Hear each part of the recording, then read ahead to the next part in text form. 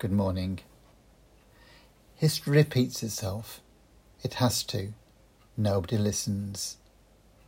So wrote the Christian poet Steve Turner. Of course, those words could apply to many aspects of life, but today we're applying to Psalm 78.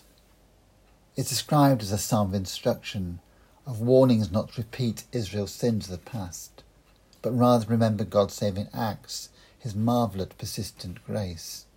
In verse 11, they forget what he had done, the wonders he had shown them.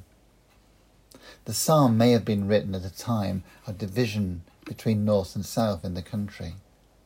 The 10 tribes of the north, with Ephraim being the most dominant, were unfaithful to God and were under attack from the Assyrians.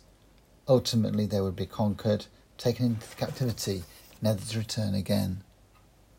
The psalmist is therefore perhaps warning those in the south of the consequences of forgetting what God has done. When we're faced with impending crisis in our own personal lives or at work, or globally as we have done with the COVID at the moment, we mustn't forget.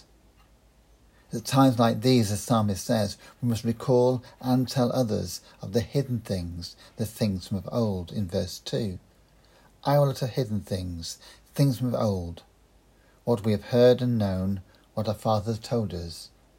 We will not hide them from their children. We will tell the next generation the praiseworthy deeds of the Lord, his power and the wonders he has done. I find in times of crisis I need a focal point, something literally to fix my eyes upon. For me it's a large frame quote.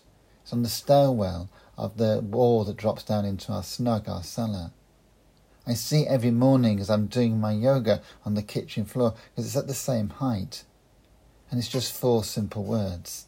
Let courage carry you. The courage in this context, remember God, who has helped me and will help me. He has nurtured me and he will continue to nurture me, as he will do for you.